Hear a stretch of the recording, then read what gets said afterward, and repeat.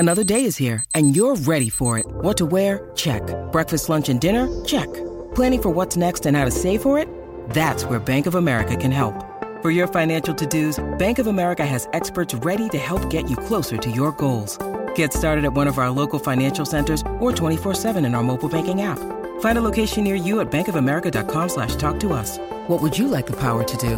Mobile banking requires downloading the app and is only available for select devices. Message and data rates may apply. Bank of America N.A., member FDIC. This A's Cast download is brought to you by LinkSoul. Go to linksoul.com, and by Nest Bedding. Love where you sleep. Go to nestbedding.com.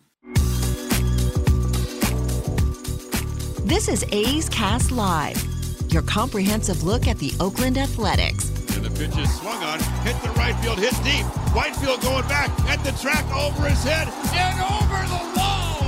Do you believe that? And 29 other MLB clubs. Ramirez with a drive to deep right, away back, gone. Gohei hits a bomb out there by the Rocks. And boy, oh boy, this third inning is now showtime. It is a Judgian blast. All rise. Here comes the judge. Join us as we take you inside the baseball universe, from humidors to spin rates to game-changing moments. We have you covered. Spend your afternoon with us next from the town, only on A's Cast Live. Here's Chris Townsend. Well, good afternoon, everybody, and welcome to another edition of A's Cast Live, the final A's Cast Live from the field, because tomorrow we'll be up in the treehouse for happy hour. Joe Boyle, a big right-hander from Notre Dame, is going to be on the program right after batting practice. It's our once every year. We get Clay Wood once a year. He says, you get me once, you pick when it is, and we get him today, the great Clay Wood, who, Scott Emerson, let's be honest, they say this is arguably the best playing surface in all of baseball. Yeah, 100%. You look at this field, the ground balls are true.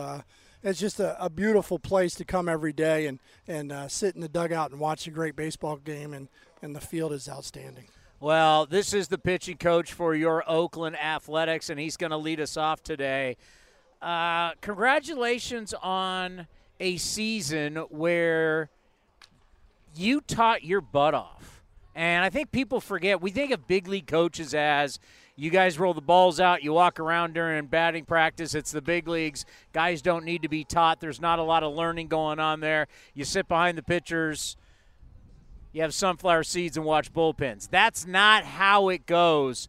I've watched you, and I know a lot of people are not going to talk about it, but I've watched the effort. That's why I say congratulations, because your effort this year and the amount of teaching that I've seen, so then the times at times too, out on the road, you put a lot of work in this year, and I just want to tell you, great job.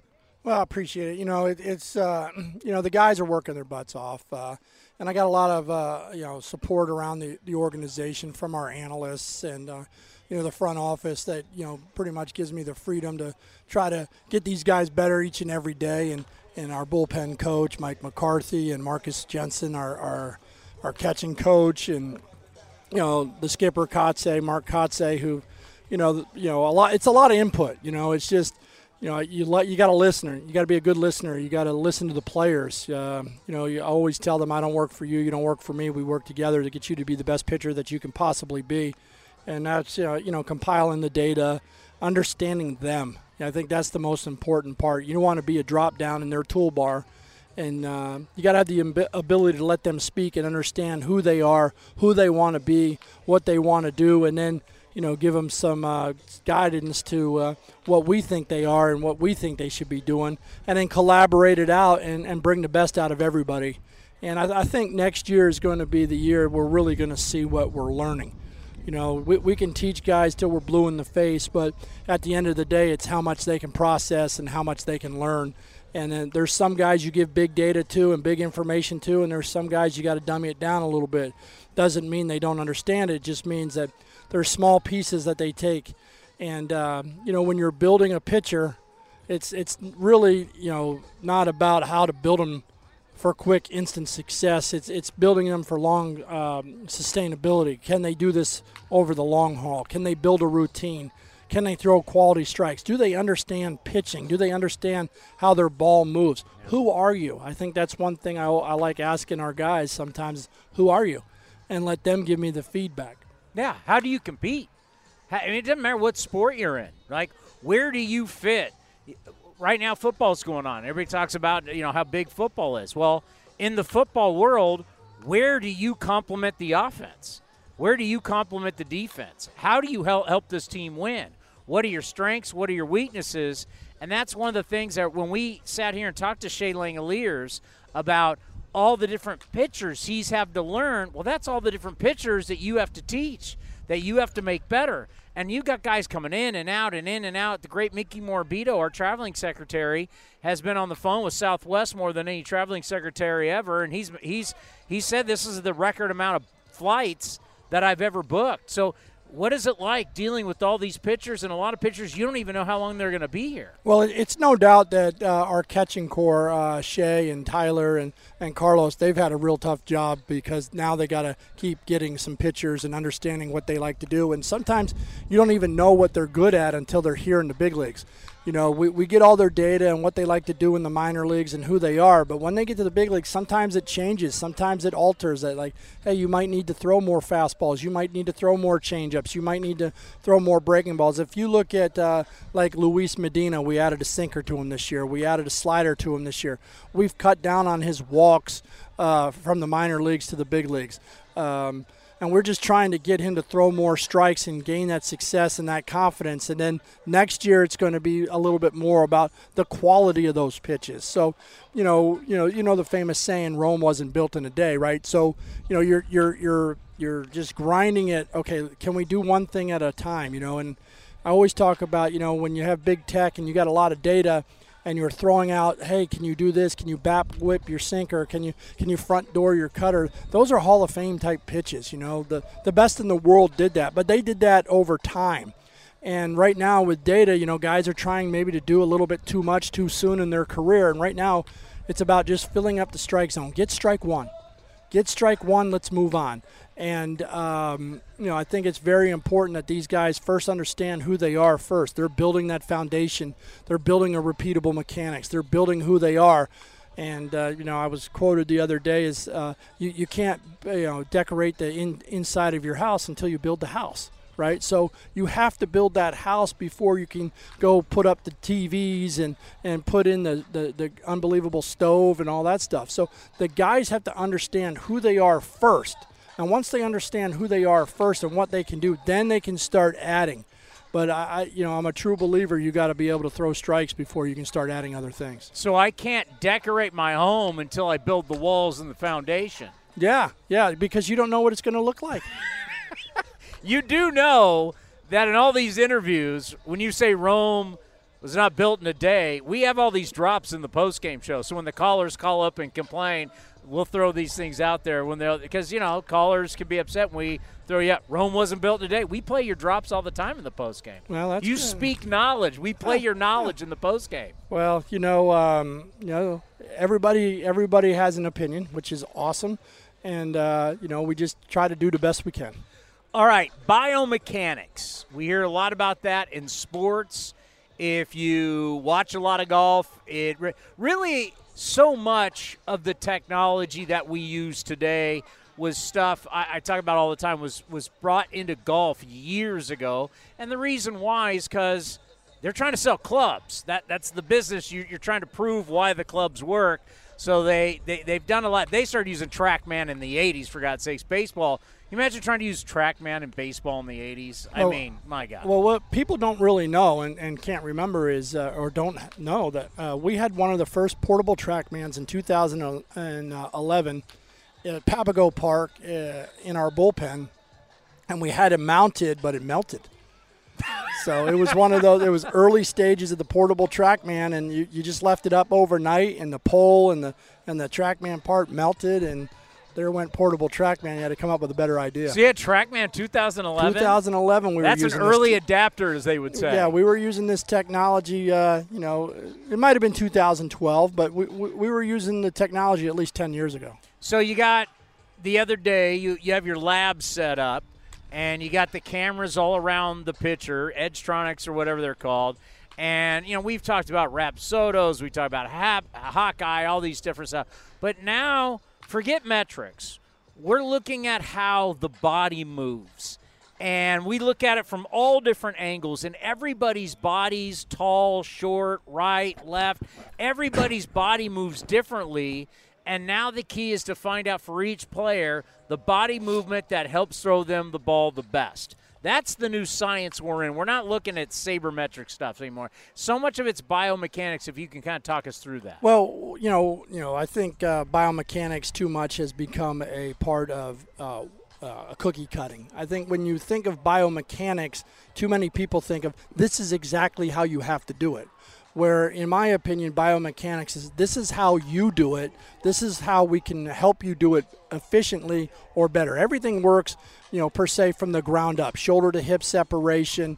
Your pelvis is going to rotate, then your trunk's going to rotate, and then your elbow's going to go out, and then you're going to have internal rotation of your shoulder to throw the ball forward. So those are the four major sequences to your pitching mechanics. Now, how fast does your pelvis move? How fast does your trunk move?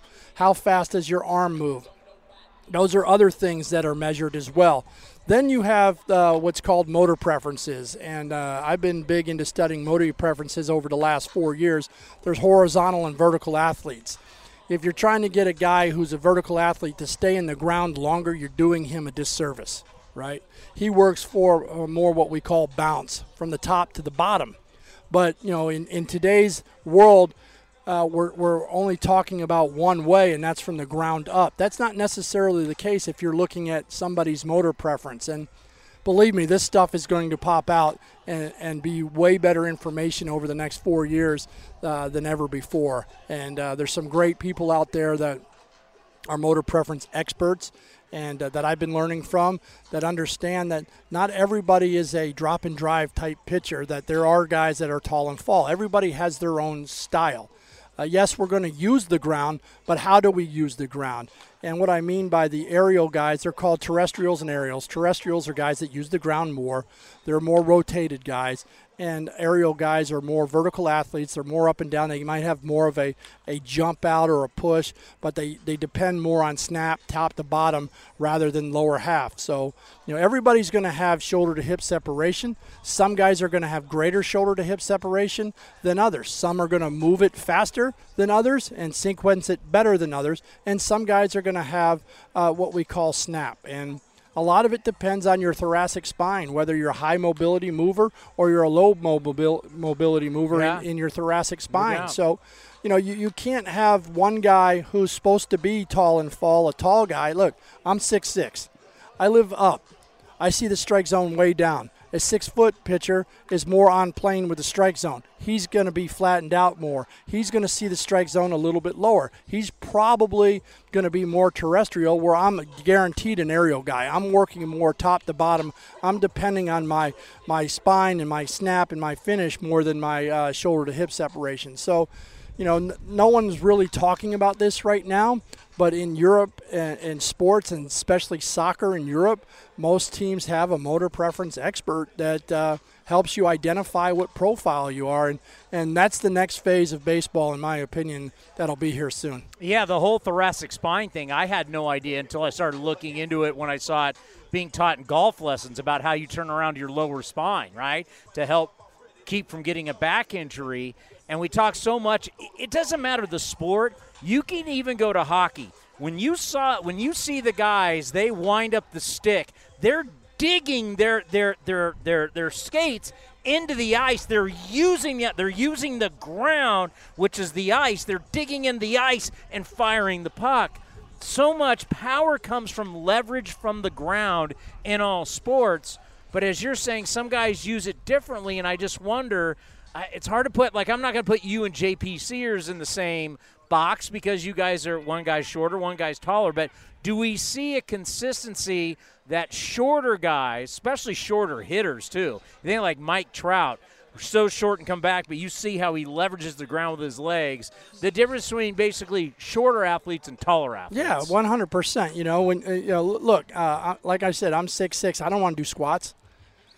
I don't want to put a lot of weight and bend all the way down. I got to go much farther than anybody else to attain a good squat, right? Doesn't mean I can't do it. It just doesn't. It means my body doesn't like to do it, right? So if you're putting your body in poor positions to throw the baseball, you're putting yourself at risk to not only not be able to throw quality strikes, but put yourself at an injury risk as well. Wow, we just always thought you basketball guys were kind of lazy. Yeah, maybe a little bit. Oh, man. I love talking about this kind of stuff because it really is the new frontier, and I'm wondering how much of the biomechanics are also a part of how do we keep our guys healthy, because the strategy of them throwing harder, but we're now going to have them throw less, isn't working. Guys are still getting hurt. Well, there's way more to how the body moves than just biomechanics. The biomechanics, basically, a lot of it too is just measuring the skeleton, measuring how the skeleton is moving. Well, there's ligaments, there's tendons, there's fascia. There's a lot of things. There's muscles. There's a lot of things that we're not 100% on.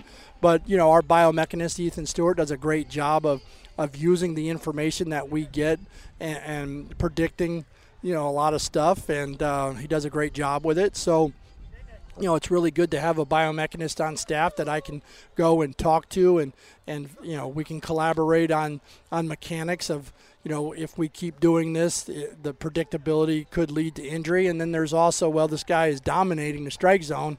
How much do we change somebody who, obviously, guys that throw really hard are at an injury risk, right? Yeah. You're not going to tell them, hey, stop throwing hard. You're just not going to do it. Now we're just going to, and if they're pounding the strike zone, it's hard to tell them, hey, stop throwing hard and pounding the strike zone. Your arm's late.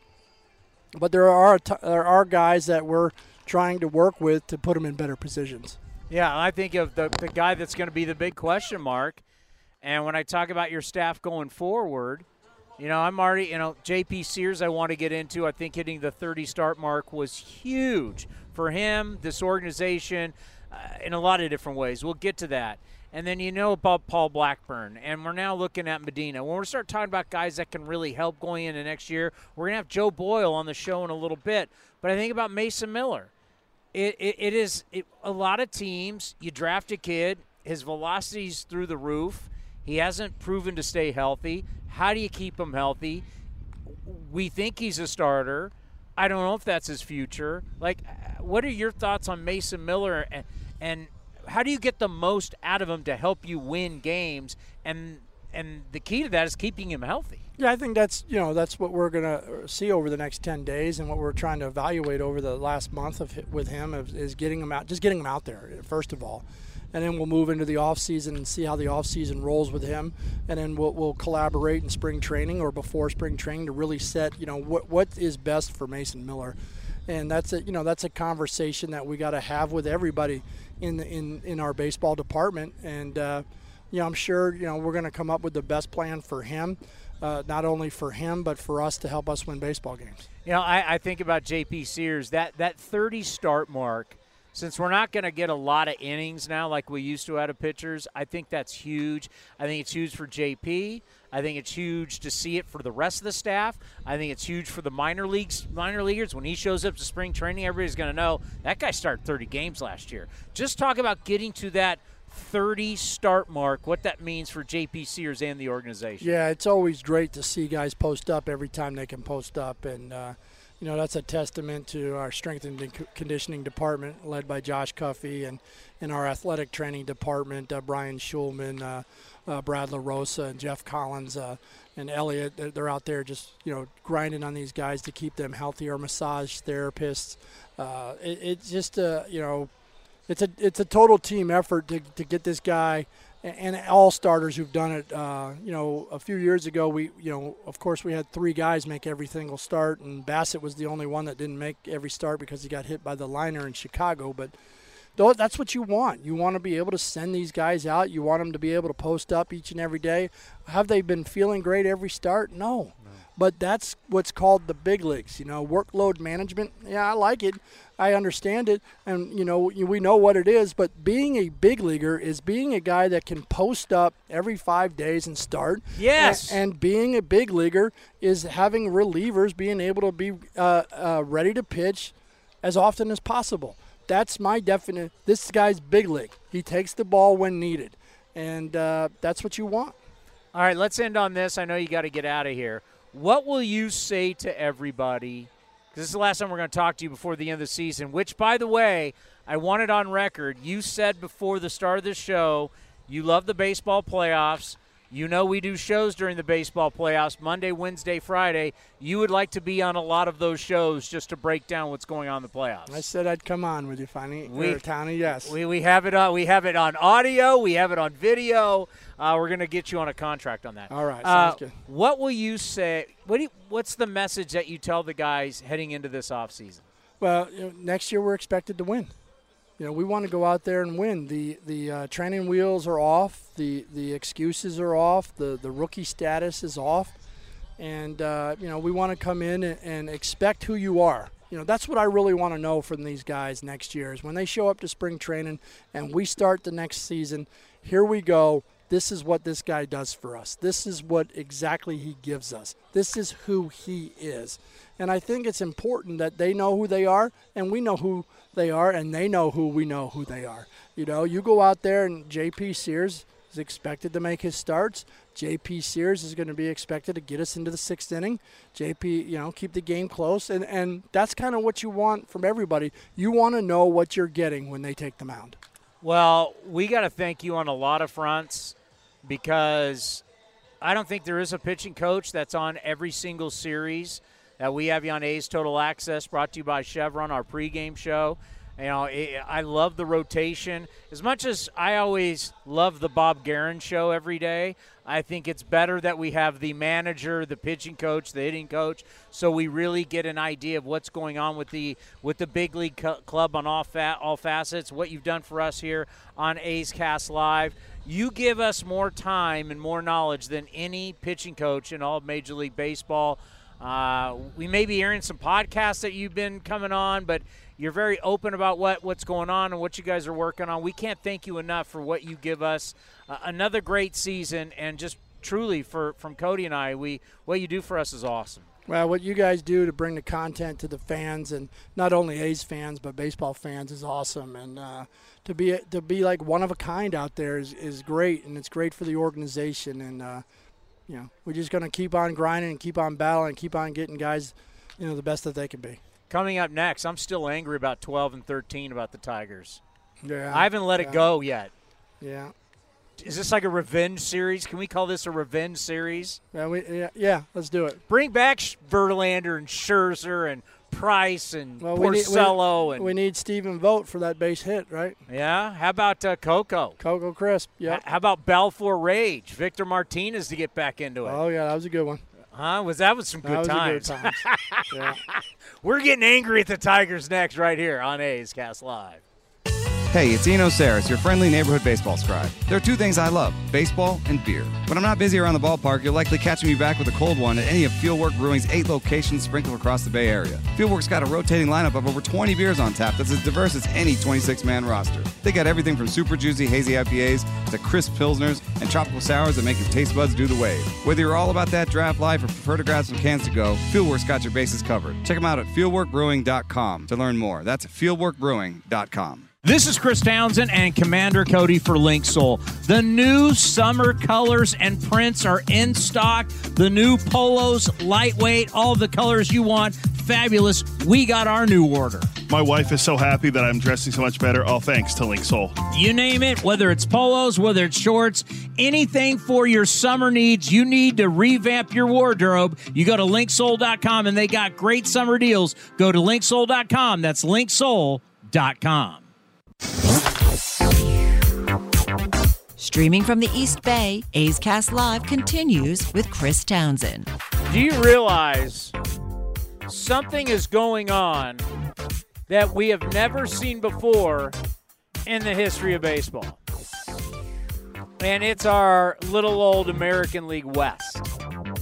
This is the first time 3 teams in the same division are within a half game of each other.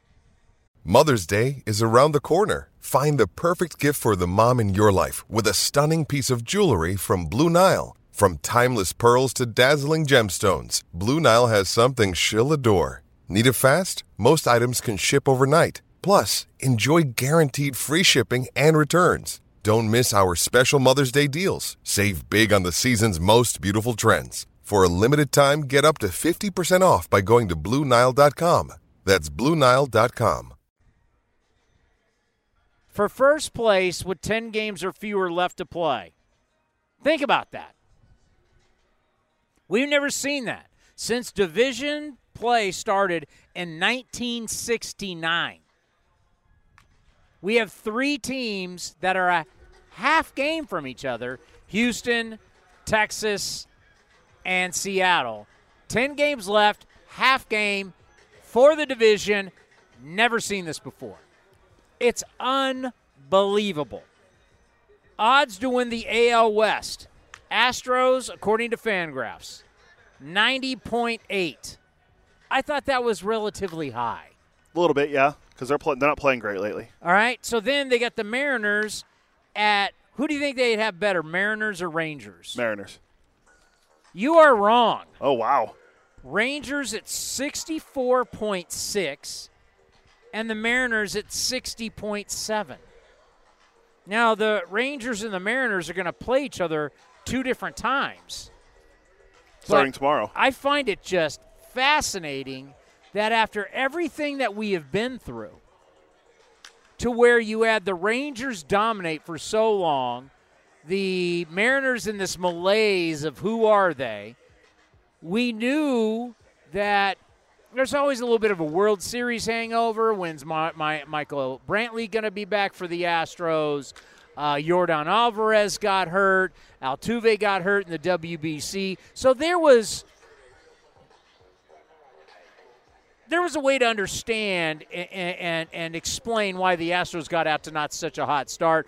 Jeff Blummer told us, hey, listen, if you're going to get the Astros, get them early. He was right. So the fact that we are bunched up where we are with 10 games left is unreal. How close this division has been. Yeah, and Mariners start a series tomorrow. The Astros have a series against the, wait for it, kind of hot Kansas City Royals. Stop. You mean like the red-hot Detroit Tigers? Yeah, well, they don't have Riley Green now. I'm telling you right now, I am still pissed about 2012 and 2013. I want them all back. Bring smoking Jim Leyland back. Let them light up in the dugout. Go get Verlander, Scherzer, Price, Porcello, Fister, Victor Martinez. Go get them all. Well, one of the guys is still here. What was the guy, the reliever that had the great name for them? There was God, what was his name? Who was their closer then? No, not the closer. It was a reliever. I'm picturing him right now too. Right-handed. And he threw hard, right? No. Oh, they had a guy that threw really hard for them too. Well, that Joel Zumaya. Yeah, Zumaya. That's what I was thinking of. But who is the guy that they had? Not Guatemala, but what was his name? There's Armando Galarraga, the guy that had the perfect game that wasn't. No, he stunk. Who was the guy? But I don't care. Bring the time. I'm pissed. This is revenge series. We need to take it out on the Detroit Tigers. Wait, you don't want to celebrate Miguel Cabrera? No. Wait, we should celebrate him when he was still a decent player, 5 years ago? Wait. Look me up on Baseball Reference. When's the last time Miguel Cabrera was good? Al Albuquerque? Al Albuquerque. That I knew it was like a city or a town or Al Albuquerque. We were getting into it with Al Albuquerque. Remember Victor Martinez and Balfour? Because Balfour, that would have been in Detroit. Balfour just screamed and yelled just to scream and yell. And Victor Martinez thinks he's screaming and yelling at him. Next thing you know, we're getting after it with the Tigers in the playoffs. Oh, it was great. The last great year. Stephen Vogt, Coco Crisp, walk-off. Seth Smith. Oh, good old days. The last great year Miggy had was in 2016 at age 33. He played in 158 games. He hit 38 bombs, drove in 108, hit 316. 2016? That was 7 years ago. What was I doing in 2016? I don't know what you were doing. I mean, I know what I was doing.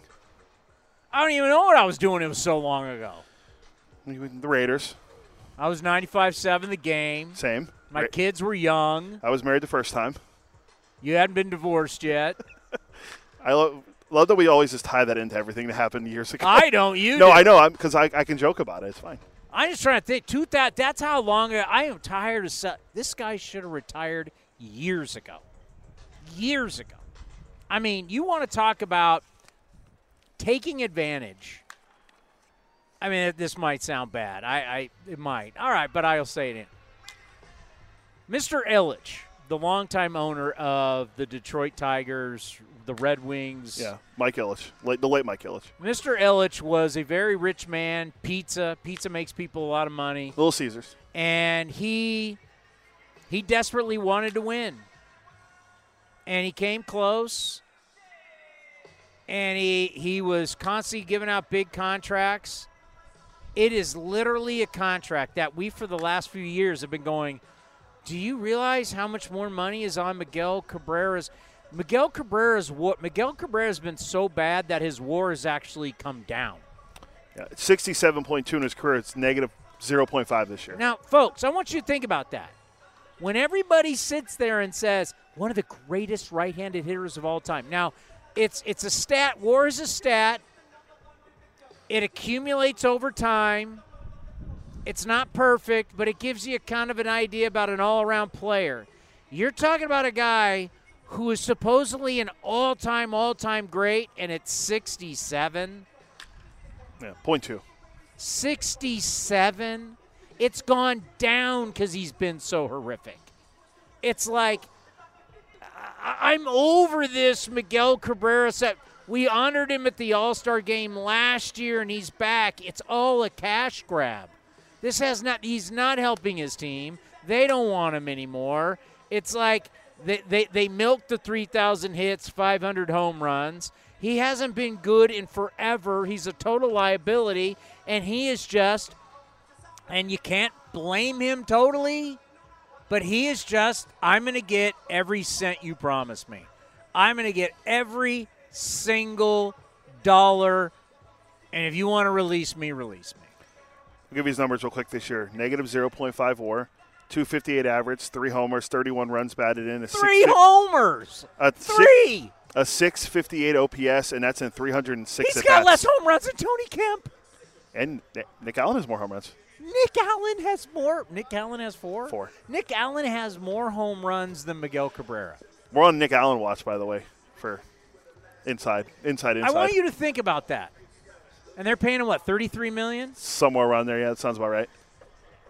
I mean, that is literally insane. Nick Allen has more home runs than Miguel Cabrera. And I know blasphemy is a future Hall of Famer. Whatever. I get it. But you know what? It is what it is. I love the Baseball Hall of Fame. I've been there multiple times. I've talked about how my grandfather has stuff in the Hall of Fame. We've been fortunate as a family. They've taken us down into the bowels of the Hall of Fame. I have all the, but I don't sit here and like, Hall of Famers walk on water and can never be criticized. That's a joke. I just, how this thing has ended. Joe Boyle's going to join us right now here on Ace Cast Live, but how this thing has gone with Miguel Cabrera. We should have had this, I don't know, we giving him a bottle of wine or whatever the ceremony. We always give people a bottle of wine, but at some point, we should have done this years ago. This whole celebration. I mean, this is, when you've got Nick Allen has more home runs than Miguel Cabrera, that tells you everything you need to know. I was trying to figure out the other day when I'm watching Joe Boyle warm up from our vantage point, trying to figure out what do I need to do to get to like the same height as him for this show. I couldn't figure it out. We're just going to, you're 6'7". I mean, yeah, it is what it is. How are you? Good. How are you doing? Well, I tell you what, we're as happy as hell to see you here. I'm glad to be here. Thank you. And one of the reasons why is we heard so much about you when the trade came, and when we're going into the off season, this is the A's talk show. This is where all the A's fans hang out. We wanted to make sure that we got to see you pitch. So when we talk about you in the offseason, because we're projecting you to be a part of this team next year, the big leagues, just what was it like for you to get that call that you've been traded to the Oakland Athletics, knowing that this place, as we say, is the land of opportunity? I mean, it was pretty crazy. You know, when you're in baseball, like anything could happen. You expect that, you could get traded and, go anywhere. Like, it's just part of the game, part of the business. But it was crazy. Like, my farm director called me on an off day in Chattanooga, and he was like, "Yep, you got traded. They're going to get in touch with you. Best of luck." I was like, "All right." And then the next day I was on a flight to Midland. So, I mean, it was quick. There was no wasted time. Best of luck. Yeah. But when you know you're going to the A's, yeah. Did you know, like, I got a legit shot to get to the big leagues really fast? I was told that they generally move guys quickly before I got here. That's all I had heard. So, I mean, they didn't tell me anything ahead of time like, hey, you're going to move quick, or they didn't say anything like that. But I knew that, like, it's the same as it was with the Reds. Like, you throw well, like, I think you're going to earn more opportunities. So you get called to the big leagues. You're going to make your start. Take us through the process. First start, 3 innings, was fantastic. Yeah. Take us through, what was it like? It was great. They really, like, try to make it special for you on your debut. At least for me, they did, and I was very fortunate and appreciative of that. I mean, I had family come out, like my fiance, my parents, so I had a bunch of friends come out.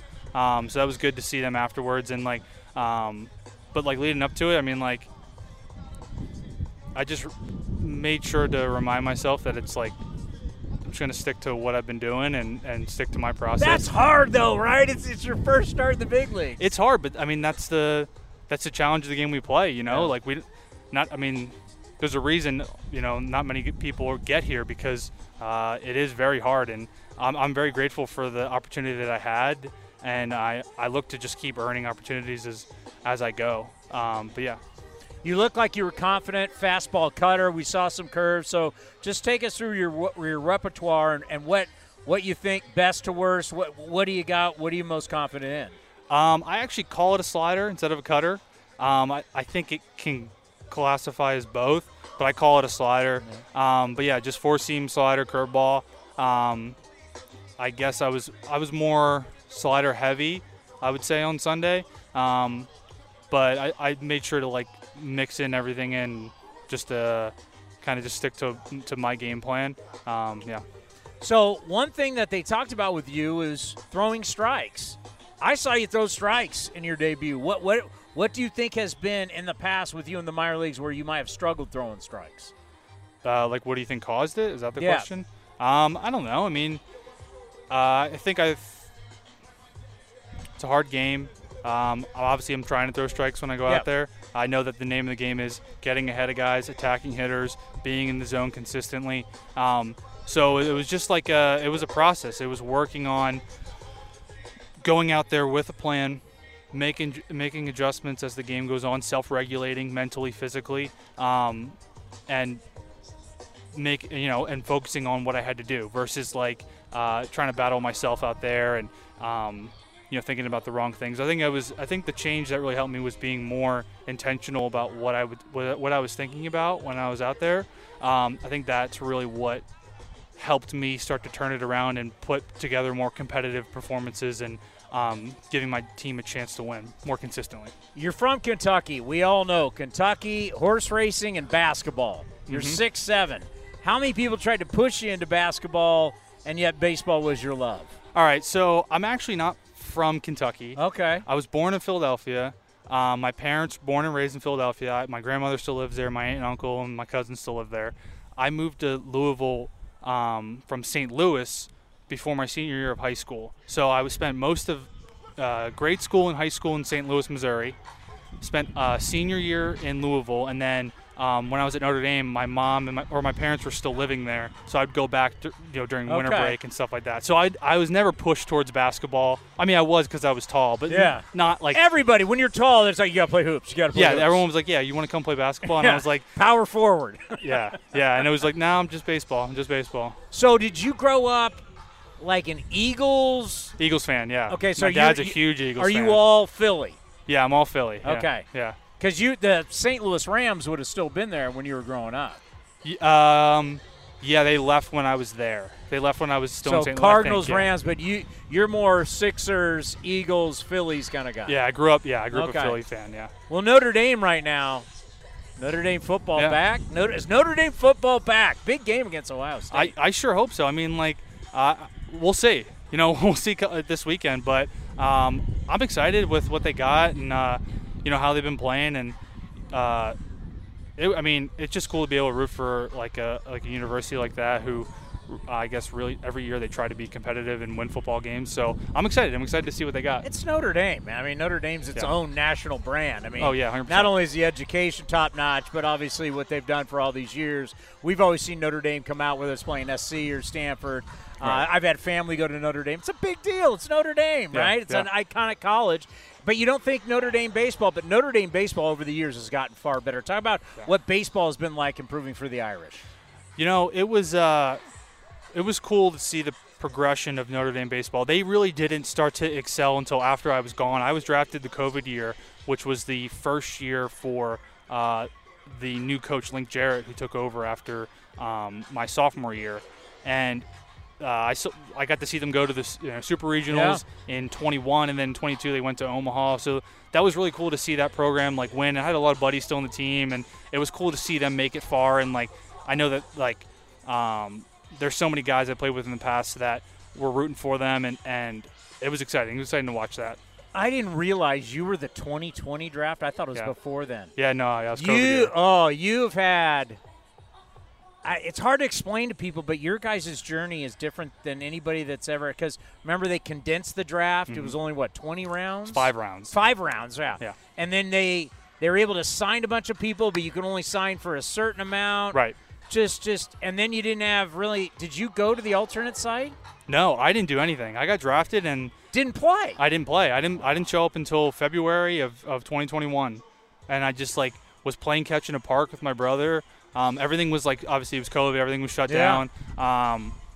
So I was kind of on my own. The Reds were good with communicating with us, and pitching coaches reaching out, strength coaches. But it was interesting. It was an interesting start to my pro career. Well, the most interesting was Garrett Cole's wife was a great player, softball player at UCLA. Oh, yeah. And the video of Garrett Cole and his wife was pregnant playing catch in the park together just told you about the madness of everything going on. So some guys I've talked to, when you got a lot of wear and tear and a lot of mileage, some guys had as amateur players, that maybe not pitching in 2020 wasn't so bad. It allowed you to kind of get healthy. Where were you on that where you get drafted and then you got time? Were you able to utilize it, to get a little more healthy?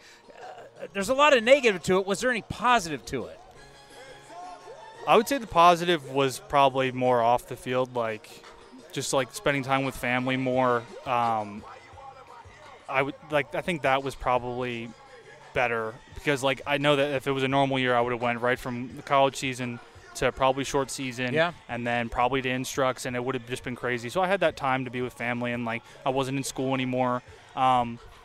In terms of baseball, it was tough. You tried to you did your best to work on stuff, but in reality, you don't know what you need to work on until you show up, you pitch, and the game kind of instructs you and teaches you kind of how you need to evolve to get these better hitters out. So it was that part was tough, but I did my best, I worked out and through bullpens and sent video and data and stuff like that. So it wasn't ideal, but made the most of it. Are you getting another start before the season ends? I am scheduled to pitch on Saturday. That's what I've been told. Okay, so what do you think? Let's end on this because we know you got to go. What do you think it means to you, these 2 starts, and then you head to the off season knowing that you've been in the big leagues and now you can train as a guy that has been here before? I think I'm excited that I get the opportunity to pitch against obviously the best hitters on the planet, arguably.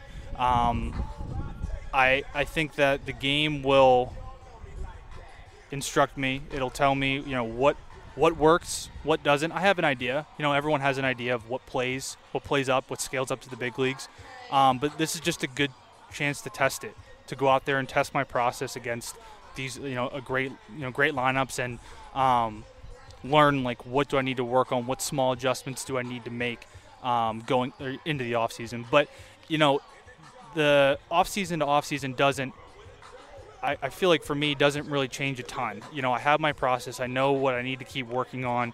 I'm never going to be perfect, but it's always that like pursuit of like getting close to like being, you know, as close to perfect as possible. Well, I got to tell you, I'm excited Yeah. because now we've gotten to talk to you.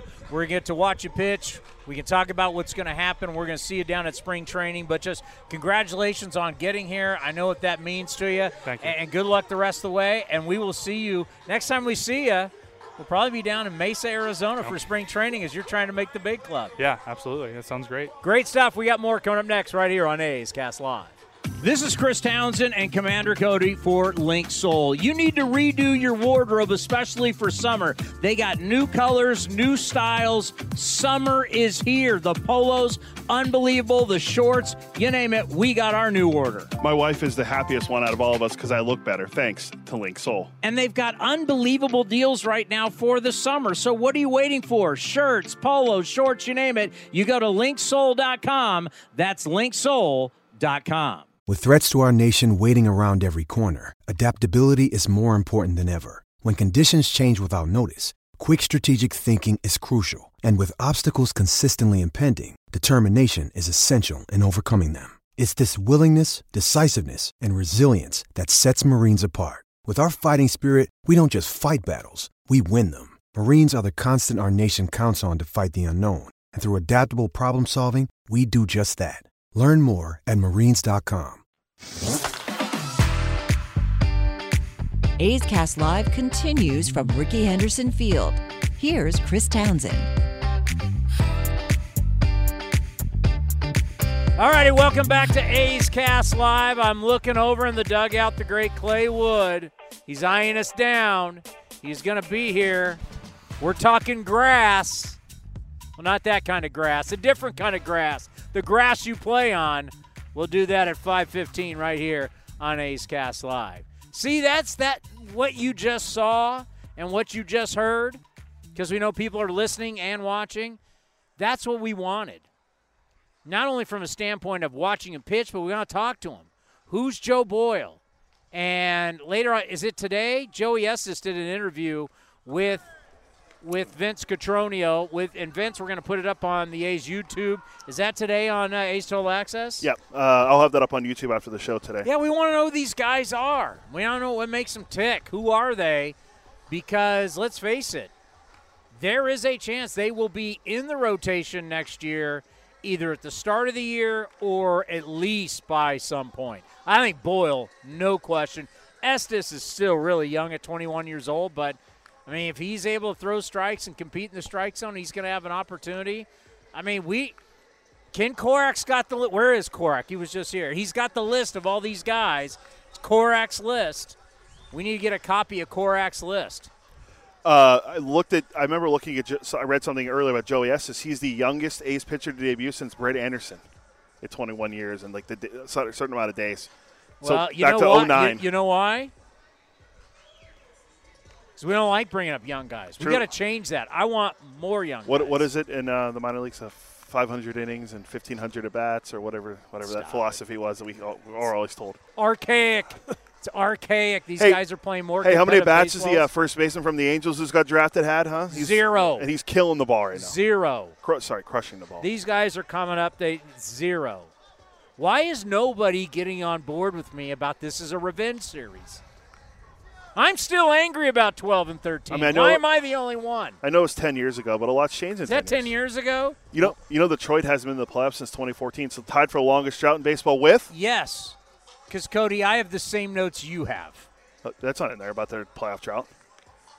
The Tigers have not had a winning season. This will be the 7th consecutive year. They won the 86 games, I think, in the 16. Tigers have, so I read the notes. They had 7 consecutive years, the second longest streak in club history, and they've been around for over 100 years. The other team that has made the playoffs, same amount of years as the Los Angeles Angels of Anaheim. They have the longest streak. But, I mean, and now, if you're fired up as a Tiger and you get to hear that Jeff Greenberg is named your general manager, who's 37 years old. You know where he's from? I believe they worked together. Where was it? No, he was the associate GM of the Chicago Blackhawks. Well, they work together with the Cubs, according to Yeah. these notes. I love that he was supposed to be the guy that the Pittsburgh Penguins wanted to interview for their GM job. The Blackhawks said no, and now he's the GM of the Detroit Tigers, who their president of baseball ops is the former GM of the San Francisco Giants, Scott Harris. We told you to read this article. I'll put it up to the camera. If you're listening, I apologize. But this article right here, the Giants are MLB's most boring postseason contenders by the great Tom Verducci. Now, I sent this article out to a lot of different people for a reason. And how you responded to that article tells me a lot about you, right? So if you're a Giants hater, you'll read it that way. If you're somebody like Amelia Schimmel, who we've had this debate over starting pitchers, she just reads it and she said, see, Tom Verducci said wins aren't the most important thing for pitchers. So that means you don't see the forest through the trees. So when I send this out, how you responded tells me a lot about you. Why? Because it's your perception of baseball.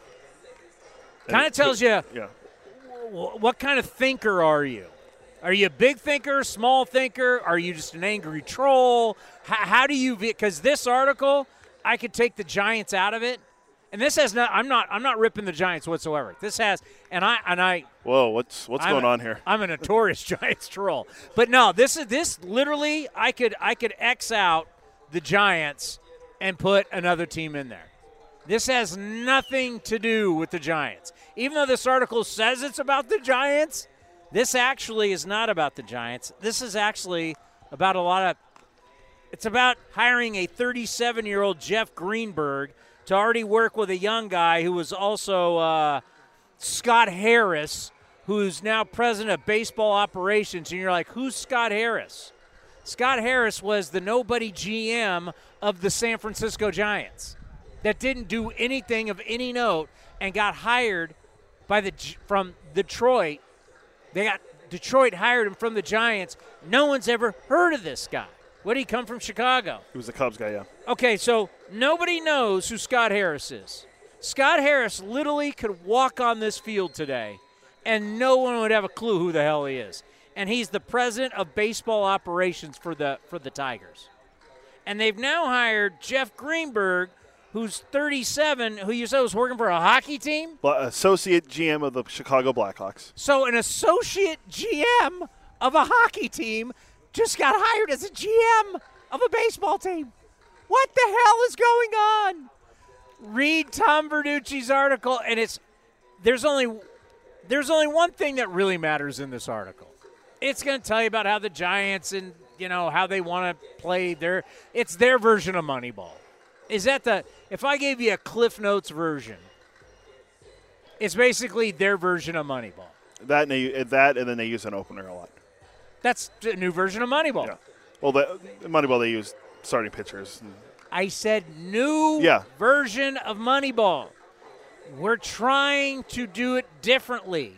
We're trying to tell you how smart we are. We're trying to take our knowledge and put it on the baseball field, and our knowledge is how we're going to decide how our players play. It's like a game of chess. That's how we're going to play baseball. Say it with me. Do you get it, Cody? It's like the new version of Moneyball. Yes. Okay, so you get it. Yeah. So that's what they're doing. It's not working.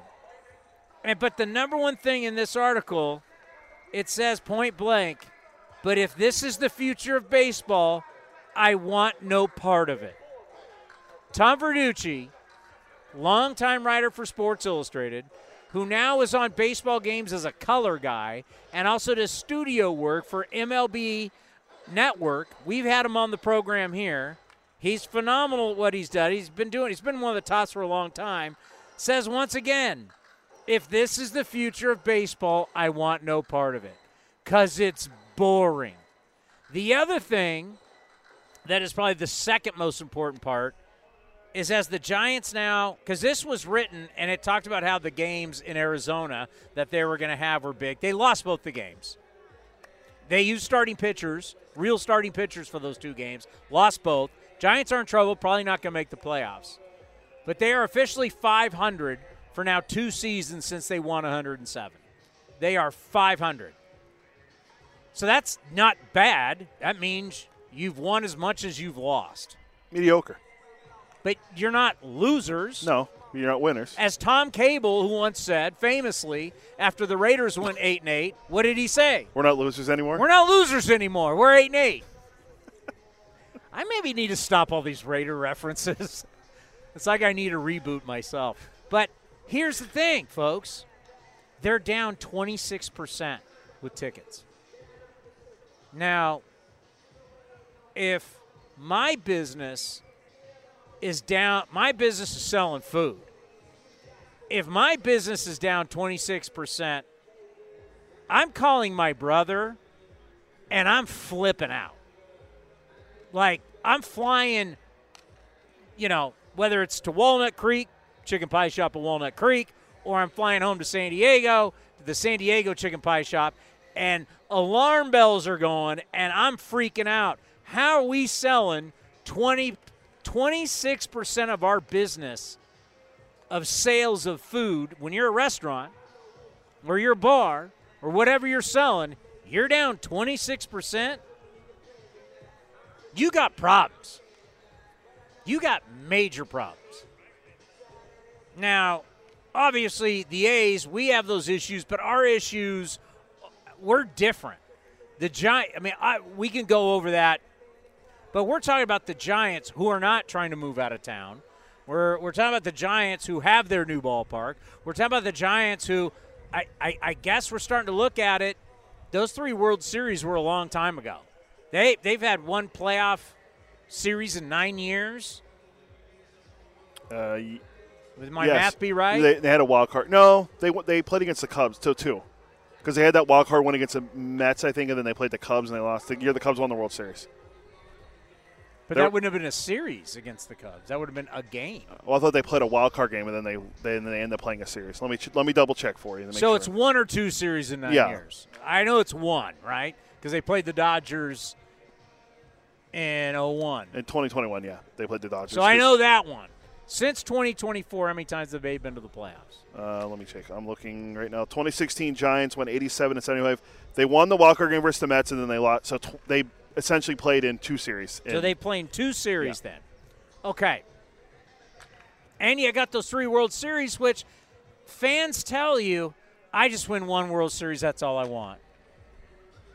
That's all I want in my life is to win the 1 World Series and go to the parade and do all of that. That's what fans tell you, right? Well, then they did it a second time. Then they did it a third time. What happened? All you ever wanted was to win a World Series. All you need is a new building, and you need this, you need that. Your business is down, selling tickets 26%, and it's not like you have gone in the tank. You're in last place. You're at least 500. Yeah, and that's 2 years after winning 107. I know a lot of people are going to say they don't sign stars, and the world, the Bay Area has changed since COVID, blah blah blah, all that. But if you're down 26%, that's not good. 20%, 26%. Are the Padres tickets down, and we're still in California? Padres are having their biggest attendance, well over 3 million. Their biggest of all time. Dodgers will be going over 3 million. They've already gone over 3. Dodgers are the king of attendance. Since the Dodgers have moved west, 1958. Yeah. Since the Dodgers have moved west, no one has had better attendance than the Los Angeles. No, more people have attended games, Chavez Ravine, Dodger Stadium, beautiful Dodger Stadium. No one even compares. Now they may show up late and leave early, but no one shows up more than Dodger fans. Yeah, I mean the Angels. Angels will be well over 2 million. Yeah, and their attendance will but the Giants are down, and it's a bad look, and Well, how much is it? Because we kind of did our own internal poll with our friends. And we're talking about these guys. I mean, my guys are all baseball guys. These are guys all played either professionally and college or just college, but they're bad. Some of them are coached. I mean, they all can't stand it. My buddies who are Giants fans absolutely hate the way they play. They can't stand it. They say it is a tough watch. How much of it is a tough watch? Because it can't be they've gone in the tank and they're losing, because they haven't gone in the tank. But looking at this article, I mean, could this be the Boston Red Sox? Could this be a lot of teams? The way they play, the way they micromanage, the way they have no feel. I'll never forget when the A's were over there playing against the Giants this year, and it was whoever was pitching had pitched 2 2/3 scoreless baseball, and Gabe Kapler came out to make the move to pitch against Tony Kemp. Matchups. You're matching up in the third inning against Tony Kemp in July. Moronic. That is no feel. That's more. We win every out. And I understand, and they try, and it sounds good. We win it's for every game. It's for every out. It's for every that. It's like, dude, you're out of your mind. Like that is somebody that has no feel, and I don't want them managing. It's my business. The number one part of your business is the players at the big league level. There's a lot of baseball is a funky business because you've got minor league system, minor league players, you got all this stuff. But the main part of your business is the players on the field at the big league level. And if that's the way you're thinking, and as Tom Verducci says, if this is the future of baseball, I want no part of it. Isn't it amazing that the Giants, forever Giant, they finally win the World Series, all that kind of stuff, all this, everything you have ever wanted as a Giants fan, you have gotten. You got to have the Bonds years. The Bonds years led to Super Berry years, that led to the new ballpark, that led to the home run record, that led to 3 World Series. You got everything you could have. You got a franchise player in Buster Posey. You got everything you possibly could have wanted as a Giants fan. And now you are a micromanaged data machine, and you're down 26% in attendance. And you're 500 for 2 years after winning 107 games. But that's not bad. No. You're just, you have me 500. I mean, I can give you how many games are we under 500? We're 60 games under 500. I'd rather be 500 than 60 games under 500. I mean, you're making 500 sound like they're in the playoff race. And a lot of the moves the signings they made, like Conforto and Haniger, like they just didn't pan out. Like they were trying to play they were doing Moneyball instead of signing guys, and Haniger couldn't stay healthy. Conforto missed the entire year last year. Wait for it. He was injured this year. And just imagine if they would have actually signed Carlos Correa, who is hurt right now. There's even like a tear of the plantar fasciitis or whatever, which they say if you tear it completely, that's better, which he has. I'm not going to try and play a doctor today on A's Cast Live, just today. But, yeah, I mean, according to the Giants, if he was signed with the Giants, he'd have 12. You've had nothing but injuries this year with Carlos Correa. You'd have 12 more years on top of this. Speaking of the Twins, they can clinch the AL Central tonight. Brewers with the win today. Their magic number is 2. Yeah, so I believe if Cleveland loses and Detroit loses, they clinch the division, and they're trying to snap the one of the worst playoff streaks I've ever seen, 18 straight losses in the playoffs. We get him once a year. He's the toughest book of the year. I mean, when I think about who the toughest guys in the history of baseball to book for A's Cast Live, Clay Wood he's basically said, you get me once a year, you pick that time, use it wisely. So we're using it. We're using that card right now. How are you, my friend? Doing well, Tony. How are you? This is it. You got 4 left. 4 left. Yep. We're winding down. It's a grind. It is a grind, and I don't think people understand. I get to see it because doing the post-game show, everybody's gone, and I get to see everything you guys do. I don't think people understand the hours that you guys put in when you show up to when you leave, how much you manicure and baby this beautiful grass throughout the baseball season. Yeah, the crew just puts in just an immense amount of hours. People have no clue. There are certain people who do, but, people that see it, guys that appreciate it. But, the guys are here. They put their heart and soul into this field every single day. It's basically like repeat and rinse every day. We're just doing the same things over and over, trying to keep the field the best it can be, the most consistent it can possibly be for these guys every day. So it's not easy to make a field look like this. And, players leave and they go coach somewhere and they always call back like, hey, how do I do this? How do I do that? You really some guys take it for granted, some guys don't. But I think if you're here every day, you see what it takes to make this happen. It's pretty awesome. How proud are you that so many players will say that this is the top grass playing surface in all of Major League Baseball? Yeah, I mean, it's a testament to the crew and just the effort that they put in, really. And myself, I'll give the crew all the credit in the world. But, we hear it a lot from visiting players. Just, they love playing here. The consistency of the surface, how flat it is. So we get it a lot. It's not something that we expect, but, it's certainly nice when you hear it, for sure. How has the world changed for you once the Raiders left? I think it's really been a whole complete lifestyle change, really. I mean, not just, work-wise, but, family time-wise and stress level-wise, both physically and mentally. It's really a life-changing event for somebody like me who the first 25 years I was here, I had to deal with both. So to have it for that many years and then all of a sudden not have it, it's definitely – definitely a lifestyle change for sure. What's so interesting, too, when we talk about how so many people love the playing surface, it's not like this stays here year-round. You constantly have to redo it. Well, we will this year. We're not no monster trucks. No. The major dirt shows are moving back over to San Francisco to Oracle Park. So we'll be able to keep this field, maintain it, not have to rebuild it this year, which is so this grass will now be here year-round. It will be. For at least this year. We'll see what changes next year, if anything. But does that change anything for you? Yeah, it changes a little bit. Just our approach to the off season, how we maintain it.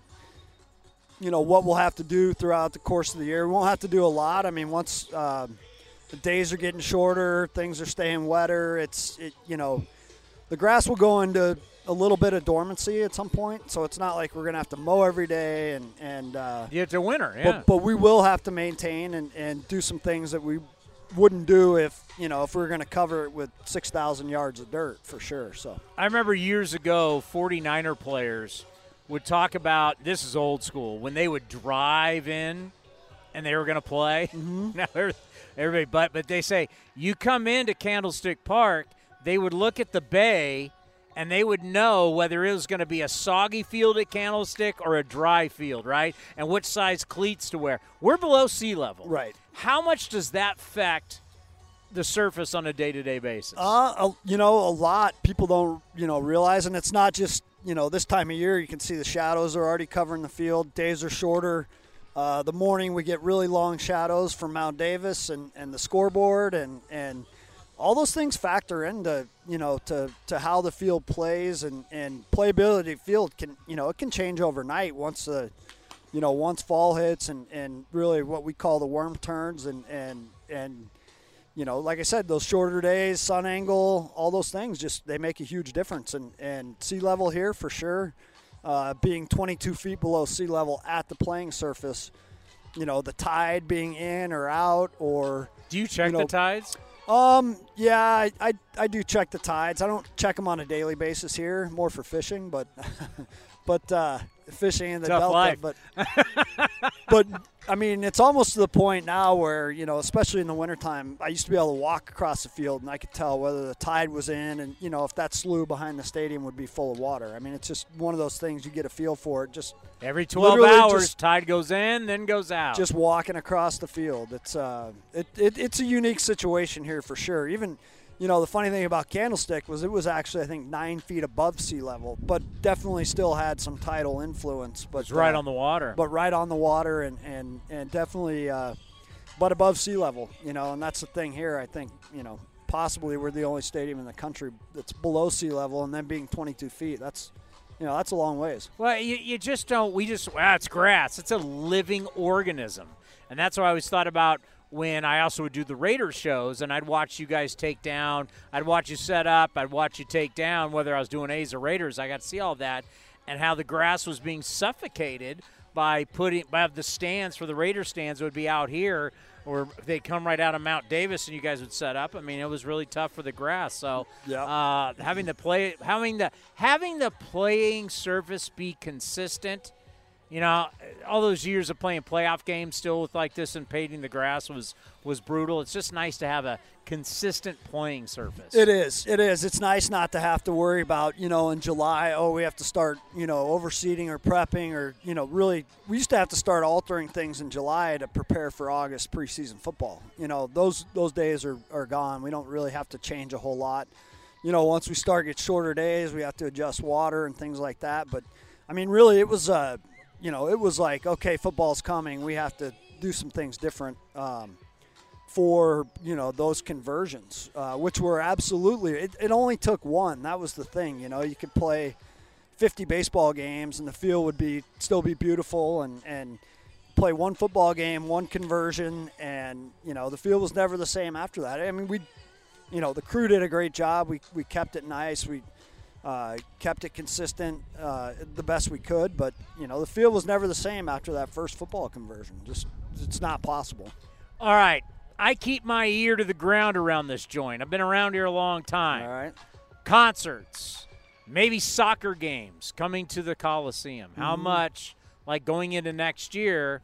How much could that affect the playing service? It definitely affects it. How much control do you have with that? Well, really not much control over whether they do them or not. Oh yeah, but you're not scheduling the concerts. Yeah, no, there would be no concerts if I was scheduling. It wasn't Bad Bunny's people calling you up. And, No, we're usually the last to find out when it comes to some of that stuff. Now with the soccer, that's something that we've been alerted to. That was more of an A's thing, and we were alerted to that early. That could happen in March. I don't think it's a done deal yet, but that's certainly close to baseball, and we'd have to cover the infield dirt with grass, and you have to kind of manipulate those edges for soccer so that they have a smooth transition. So definitely affects, what we're doing here. Soccer's not nearly as invasive as football, but, you have lines out there. You have transitions where you have sod from,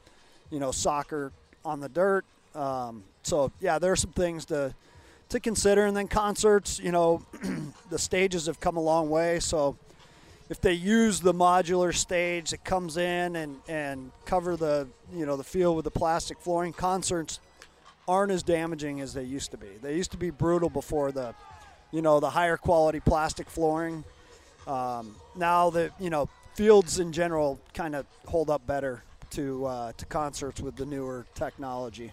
All right. I'm going to give you a magic wand. We'll end on this. You could change anything about the Coliseum. Magic wand. Boom. You're like Glinda, the magical, what was she, the magical? This is so just. You can do anything you want. Anything you want. Magic wand, you get one genie in the bottle. Ugh. Genie comes out, you don't get 3 wishes, you get 1. Anything to this facility, bang, what would you do? For me, it'd be a new irrigation system. We've had so many issues over the last few years. It's 24 plus years old, and we have mainline breaks, and I mean, I guess there's so many things you could do to this place. You get one. You get one. I'll take a new irrigation system if they could just do it. Just make it happen. I'll take that. That's it, Cody. What's your one? You get one. I'd have to think about it. You put me on the spot here. I mean, irrigation. That's what Guess get put on the spot. Irrigation system is pretty big deal. You got to keep the You're field going watered. Cody's going irrigation system too. As a big what lawn, a chump. as a big lawn guy at my apartment, I have to keep track of the lawn and take care of it. I'm a big lawn guy. Now, Townie, what is yours? Oh, a studio for me. Ace Gas Studio. Okay. Yeah. Okay. Wham! I mean, it'd be now, like would that be in the treehouse or would that be? Oh no, too far away. Okay, We're gonna have our own high tech. I want to sound on the field live during games. Yeah, you say that now, so you're down here freezing. I want my own studio. I want a multi-million-dollar studio of my own. Okay. That's what I want. Brilliance, to bring you the brilliance. Good stuff. Instead of your guys running me over all day long here on the field, I want my own studio. That's what I would. I know a lot of people would say Mount Davis. They would just get rid of Mount Davis. It doesn't serve a purpose like it used to. So, it would certainly free things up a little bit and kind of open up and expand some views again. But, Yeah, You're going irrigation. I'm going irrigation system. Irrigation it is. All right, my friend. Townie, thanks, One buddy. time a year, we get you. Your Sounds busy good. schedule. All right. Well, hey, got any big plans off season? You're done in 4 days. No big plans. Got a daughter in school, and it's tough to get away for when the kids are in school. So just fishing, golfing, duck hunting, and just. Is Reba ready to go? Reba's ready. Yep. Got to get her in a little bit better shape, but she's ready to go. Keep her out of that visiting clubhouse. How do you get the dog in shape for duck hunting season? You just run her. You play fetch. She's a retriever. She goes and gets the ball. So probably, most famous dog in baseball. I'm gonna say probably. I don't know of a whole lot of other dogs, but yeah, she's a superstar and just a great dog. We love having her around. So Bob Melvin claims that when he came back this time, Reba remembered him. I would certainly not doubt that one bit. When Bob was here, he spent a lot of time with Reba. Every day he'd run the stairs and he'd come down and he'd always have a water bottle. He'd take one sip and then the rest would go to Reba, and they spend 15, 20 minutes just playing fetch and hanging out. And so that didn't surprise me a bit when he came walking out. She turned around and ran right to him. So yeah, it wouldn't surprise her. She's a smart dog. How many people talk to you about your dog, and is your dog more popular than you are? I'm going to have to say yes. I'd say on an average day, there's probably at least 10 people that say hi to Reba before they say, before they acknowledge me. It's like, oh, Reba, oh, hey, Clay, how's it going? Yeah. So, that happens daily by a lot of people. So I'm used to it. I think, sometimes my wife does it at home. So that's, just how it Spencer is. the dog gets way more love than I do at home. Great stuff. Coming up next, we get you ready for the 8. Are you ready? Revenge series for 12 and 13? Oh, this series? Yes. Yeah. Get back at these SOBs for what happened. Verlander's not on this team, is I he? bring him back. Jim Leland can smoke cigarettes in the dugout all he wants. Let's go. Revenge series. That is still I told somebody, I'm like, probably the last time that a manager was smoking cigarettes in a dugout was that may have smoking been. Jim. May have been. Yep. That might have been the last time. All righty. We get you ready for Tigers A's next right here on A's Cast Live. Hey, it's Eno Saris, your friendly neighborhood baseball scribe. There are 2 things I love, baseball and beer. When I'm not busy around the ballpark, you'll likely catch me back with a cold one at any of Fieldwork Brewing's 8 locations sprinkled across the Bay Area. Fieldwork's got a rotating lineup of over 20 beers on tap that's as diverse as any 26-man roster. They got everything from super juicy hazy IPAs to crisp pilsners and tropical sours that make your taste buds do the wave. Whether you're all about that draft life or prefer to grab some cans to go, Fieldwork's got your bases covered. Check them out at fieldworkbrewing.com to learn more. That's fieldworkbrewing.com. This is Chris Townsend and Commander Cody for Link Soul. You got to go to their website right now, linksoul.com. The new polos are unbelievable. New colors, lighter weight. We got our new summer shipment, Cody. I couldn't be happier. I look better. All thanks to Link Soul. So we're talking about new polos. You can check out their shorts. Anything you need for summer, they have it right now. When you go to their website, they've got a smoking summer deal. Go to linksoul.com. That's linksoul.com. When you need mealtime inspiration, it's worth shopping Kroger, where you'll find over 30,000 mouth-watering choices that excite your inner foodie. And no matter what tasty choice you make, you'll enjoy our everyday low prices, plus extra ways to save, like digital coupons worth over $600 each week. You can also save up to $1 off per gallon at the pump with fuel points. More savings and more inspiring flavors make shopping Kroger worth it every time. Kroger, fresh for everyone. Fuel restrictions apply. A's Cast Live continues from the town. Here's Chris Townsend. By the way, before I unseat Shohei Ohtani as the American League MVP, all you Ohtani hacks, Zach Geloff has a 6-game hitting streak. He's hitting .381 during that time, 2 home runs. He could reach 60 career games on Thursday. He's starting today, right? He could. Yeah, about he second. is. 60 career games? What is this? McGuire, Olsen, Canseco? It was in the notes, MLB notes. Are the only A's with more homers 13 at this point in their careers? Does Olsen? Matt Olsen was on like 2 different stints when he. Take me in doubles. Take me in extra base hits. There's no way. There's absolutely no way. And steals. I don't think Mark McGwire was Zach stealing. Geloff. All right, okay? We're gonna. Are you team Towney or are you team Korak here? All right. Well, you can't just ask for you lay it out. Yeah, you're either gonna be one of us. Are you going? My comp is Ryan Sandberg. He wants Troy Tulowitzki. Ooh.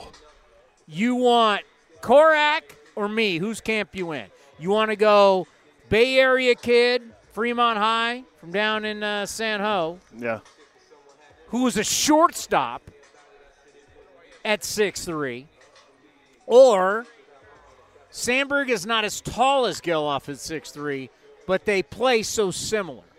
Power, speed, range, can steal bags. Did Tulo steal bags?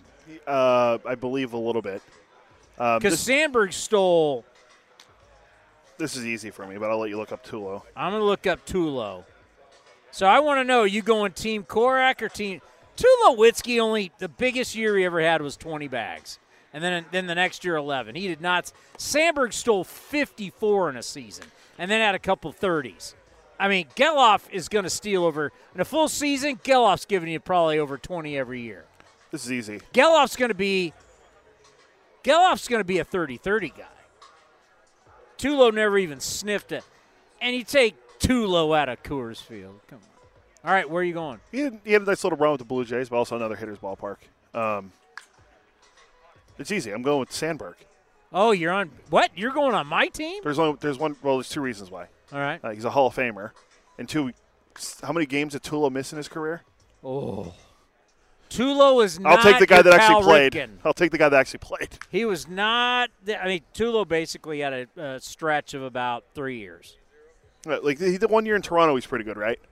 No, he had 24 bombs, 79 RBIs. I mean, he was a beast in 2020 and 2011. You're talking 30 bombs, 105 RBIs, 916 OPS. He got just MVP. couldn't stay healthy. He got MVP votes that year, right? They'll tell you at the over there on the. Yeah, he had MVP votes, top 5 MVP. In that 3 years I told you, he had top 10 MVP votes 3 straight years. After that, never sniffed it again. Yeah, couldn't stay healthy. I like the comp for Tulo, but I'll take Sandberg because he's a Hall of Famer and he played. And he played second base. I mean, Geloff's going to play second base. I don't think he's going to move to short. Okay. It's interesting. Ohtani's on the shelf. It's not done. Yeah. He's on a bad team. Weighted runs created plus. You got runs created. We're going to weight it plus environment, ballparks, league, everything. We're just taking runs created and putting on steroids. But it's basically at-bat per at-bat versus players. Correct? Yeah. Weighted runs created plus, Ohtani 179 in the American League, Seager 173, Yordan 170, Judge, and then Yandy Diaz. Judge 162, Yandy 158. So Ohtani, big there. In runs created, we're just going to accumulate. And so if you haven't played as many games, you're going to struggle. Ohtani is your leader once again, 138. Simeon 111, plays every day. Seager 110. Tucker 107. We go to AL WAR leaders. Simeon's your leader for position players. Simeon at 7, Seager at 6.6, Gunnar Henderson at 6.1, Ohtani just at 6. So I'm wondering, is there a way that you could look at numbers and say, maybe Ohtani isn't the MVP of the American League? You could. I mean, I think now you throw pitching in, all of a sudden Ohtani's numbers go bigger than there. But he's not even sniffing Simeon when it comes to WAR. And, oh, by the way, what's the one thing majority of those players have that Ohtani doesn't? They play every day. And? They're on winning teams. They're playing for something. I think you can make the case for it, and I think I think Simeon. We do in every other sport. I think Simeon and Seager are good people to make. I think you can make a good case for Julio Rodriguez too.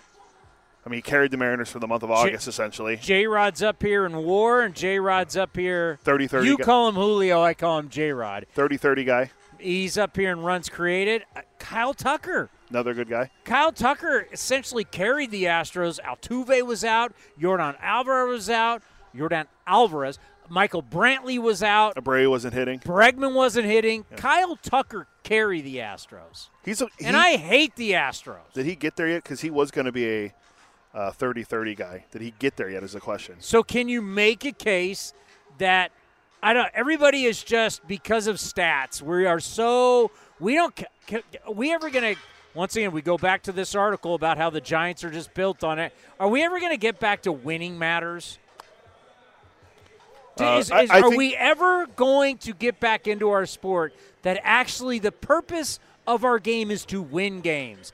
It's not about your stats. It's not about your analytics. It's about winning the actual games on a daily basis. And the guys that win, it matters.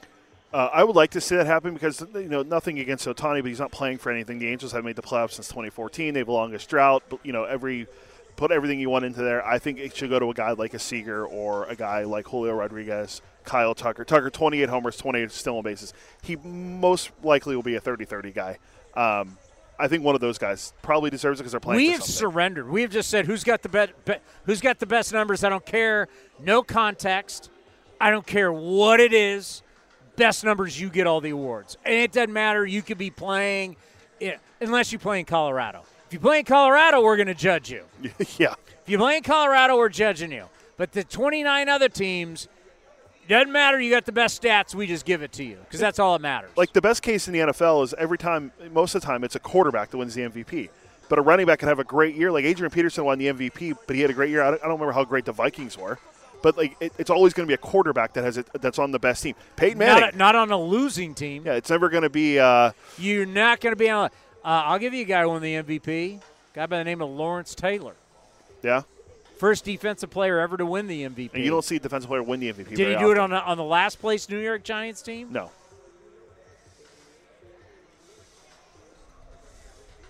I saw a ridiculous. Xavier Scruggs was debating Matt Olson over Freddie Freeman because they were talking about the big doubles and all this kind of stuff. And he was like, well, maybe some of those doubles would have been home runs, would have had a better year.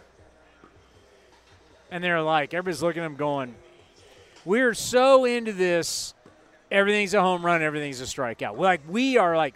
We're prisoners in this game. Matt Olson. In this article right here, read it once again. It's phenomenal. This article by Tom Verdett. We are so prisoners right now to strikeouts, home runs, pitchers and hitters. Home runs. You know what? Matt Olson's had a great year. We love Matt Olson. Let's see how many home runs he hits. Who would you rather have? Question was thrown up. Matt Olson or Freddie Freeman? Playoffs, key moment in the game. Who would you rather have up? Freddie Freeman. Xavier Scruggs like, well, Matt Olson has a chance to go deep. I've already lived with Matt Olson in the postseason. He also has a chance to strike out. We are so addicted. I wish we were addicted to stuff like touchdowns because you know what? Touchdowns, you know what you need for touchdowns? What do you need for touchdowns? Blocking. First of all, the line's got to block. Yeah. Before a quarterback, receiver, running back does anything, it's teamwork. The offensive line has to work. Like it's a total, when we talk, we want to take everything out of team and make it individualistic. Well, you know what? In team sports, you shouldn't because the team matters. A touchdown starts with blocking. It starts up front. Are we done? You're getting close. You also have to have the guys to catch the ball. Got to have a guy catch the ball. Got to have a guy throw the ball. Got to have a guy hand it off to the running back. There's a lot of things that go into a touchdown. Like that's kind of like a win for a pitcher, right? A lot of things have to happen for him. For a quarterback to throw a touchdown, a lot has to happen. Not a strikeout. Pitcher controls that. Everything else is Jesus, take the wheel. Take it from my hand. Pitcher has no control. I just throw it, and oh, my God. Does it matter where I throw it? And in what count? I looked this up because this could be the first time. I'm telling you, these analytics people, it's like, I throw the baseball and I have no control. This ties None. This ties into Spencer Strider real quick. We might not have a 20-game winner this year. It's since the wild card era. I went back and looked. Since the wild card era, it's only happened 3 times. The last time was 2017. But we might not have a 20-game winner. Your National League Cy Young Award winner doesn't even average 6 innings per start. Your National League Cy Young Award winner just had a no-hitter, and he was taken out of the no-hitter, and he is not pitching in the postseason. He's probably leaving at the end of the year. Why in the hell would Bob Melvin not say, get your ass out there and finish this, you coward? How are you not fighting your manager? You're not pitching. This is it. You have a chance for a no-hitter. And he just gladly, okay, I'm out. I mean, how many pitchers have we taken out that have had no-hitters this year? A lot. A chance for history, especially a guy that's not going to be pitching in the postseason. My favorite was yesterday. We were talking about George Kirby in our booth, and he went 7 innings, had 85 pitches, and I was telling 85 pitches. I forget who I was talking to about it. I think it might have been the Karate Kid Ray Jensen. I said, how funny would it be if Kirby, after the game, said, well, I wanted to stay out there, but they just wouldn't let me. Because remember how before he didn't want to pitch the next inning, now he wants to pick. He came out and said, I wanted to go deeper. They wouldn't let me. But, of course, he did, and he won 7. 7 innings. You got to lead. 85 pitches. Man, you're cruising. Let's go, baby. And what do? They take him out. And here comes Munoz to pitch the 8th. 85. Does anybody really think that's a big workload, 85 pitches? It's at the end of the year. Okay, you said it's early in the year, middle of the year. You make an excuse of why we can't have guys pitch. Yeah. I right? thought 85 pitches at the beginning of the year, what do they say? They can't let him go that long. Why? It's early in the season. So at the end of the year. Arm fatigue. I mean, we've got an excuse for every reason. It's like an excuse train. Like we're pulling up the excuse train. Here it comes to the station. We've got an excuse for every time of the year why guys can't pitch. Yeah, it's getting worse. Like, you think a guy's tired at 85 pitches? Late in the season. I mean, it's crazy. Yeah. You play once every 5 days. You've only thrown 85 pitches. I mean, we've seen guys get pulled less pitches. Oh, we've seen guys pulled with 60. I mean, if you're working once every 5 or 6 days and you only had like 70 pitches, how are you really getting better at your craft? You're not. It'd be like us doing a show for like 25 minutes. So A's Cast Live, 25 minutes. All right, we got to go. See you later. Yeah. Workload. Load management. It's the end of the season. We can't do a full show. My voice. Speaking of that last show on the field today. Dude, I'm about to go to a pregame show. Then later, 2.5, 3 hours from now, I'm doing a postgame show that I'll probably go another hour and a half. I work more than the players do.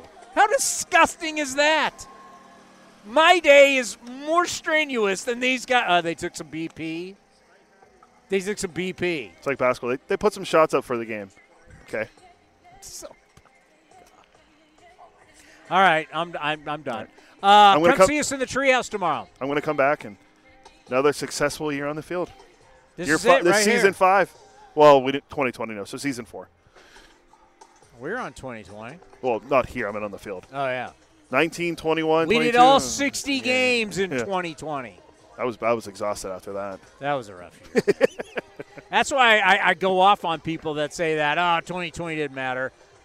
If you knew what it took to put on 2020, and you knew what we had to do with the players, you don't get it. You just don't. Talk about not seeing the forest through the trees. We want to thank Scott Emerson, who is committed now to being on in the postseason. Joe Boyle, like me some Joe Boyle. He was very good. How do you not root for the Notre Dame? You like Notre Dame or Ohio State? Notre Dame. No. Notre Dame. This is not Ohio State's best. No. Notre and Dame. By the way, any NFL GMs watching out there, and you want a little tip from Uncle Townie, don't ever draft an Ohio State quarterback. Ooh. They're 0-6 right now. You tell me what great Ohio State quarterback. I'll sit here and wait. In the history of the National Football League, give me the great Ohio State quarterback. Still early, but Joe Burrow's trending in a good direction. Joe Burrow was drafted out of LSU. But he went to Ohio I'm State. waiting. Art Schleister, the gambler, Art Schleister. Craig Krenzel. Give me the great Ohio State quarterback. Kirk I'm Herbstreit. waiting. Oh, Herbie's had a great career. Where are Troy we? Smith. Well, give me one. My ex-high school teammate, Terrell Pryor. TP. Free him. Great Raider. No, he wasn't. Give me the great Ohio State quarterback. Irish. Are we going to have football picks? I mean, Dallas Braden, we got to get Dallas on. He's DraftKings. Yeah, we could give our we can make our own picks once baseball season's over. All right. Yeah, we I got go. to. What's the score? Niner game. 3. It was 3-3 when I last looked. 3-3. Yeah. Oh, you said the Niners are going to blow them out. They were like a 10.5-point favorite. I think. Phil Simms is not walking through that door. Neither is Steve Young. Y.A. Tittle. You want to go about great giant quarterbacks? John Brody walking through those doors. Oh, that's Niners. I know. You want to go great? Eli, he's on the Manning cat. Kurt Warner. Giants quarterback, Kurt Warner. Wow, I didn't think you were going to. Danny Cannell. Jeff Hostetler. I was thinking of him, too. The Haas. Raider great, but giant great Jeff Hostetler. Not Derek, but David Carr. David Carr. Yeah, I go back to the Y.A. Tittle with the great New York Giants. Where's Danny? Not Meredith. What's his name out of SC? Married to Kelly Lee. Gifford. Frank Gifford. Oh, God. The Giff. Frank Gifford. You want to go great? Oh no. Sam Huff, the Hall of Fame linebacker for the New York Giants. Quickly, because I know we got about 9 minutes. Who was the last quarterback other than Eli Manning take the Giants to the Super Bowl? Kerry Collins out of Penn State. He's a Penn State guy. All right, Scott Emerson, Joe Boyle, Clay Wood, our last show on the field. Thank you, everybody. We're not saying goodbye because we don't go away. These guys all go away because they're soft. We don't go away. We go all year long. Tomorrow in the Treehouse, come see us. Thank you for watching A's Cast Live. Coming up next, A's Total Access, brought to you by Chevron. This is Chris Townsend and Commander Cody for Linksoul. You got to go to their website right now, linksoul.com. The new polos are unbelievable. New colors, lighter weight. We got our new summer shipment, Cody. I couldn't be happier. I look better, all thanks to Linksoul. So we're talking about new polos. You can check out their shorts. Anything you need for summer, they have it right now. When you go to their website, they've got a smoking summer deal. Go to linksoul.com. That's linksoul.com. Hey, it's Eno Saris, your friendly neighborhood baseball scribe. There are two things I love, baseball and beer. When I'm not busy around the ballpark, you're likely catching me back with a cold one at any of Fieldwork Brewing's 8 locations sprinkled across the Bay Area. Fieldwork's got a rotating lineup of over 20 beers on tap that's as diverse as any 26-man roster. They got everything from super juicy hazy IPAs to crisp pilsners and tropical sours that make your taste buds do the wave. Whether you're all about that draft life or prefer to grab some cans to go, Fieldwork's got your bases covered. Check them out at fieldworkbrewing.com to learn more. That's fieldworkbrewing.com. This has been a presentation of the Oakland Athletics.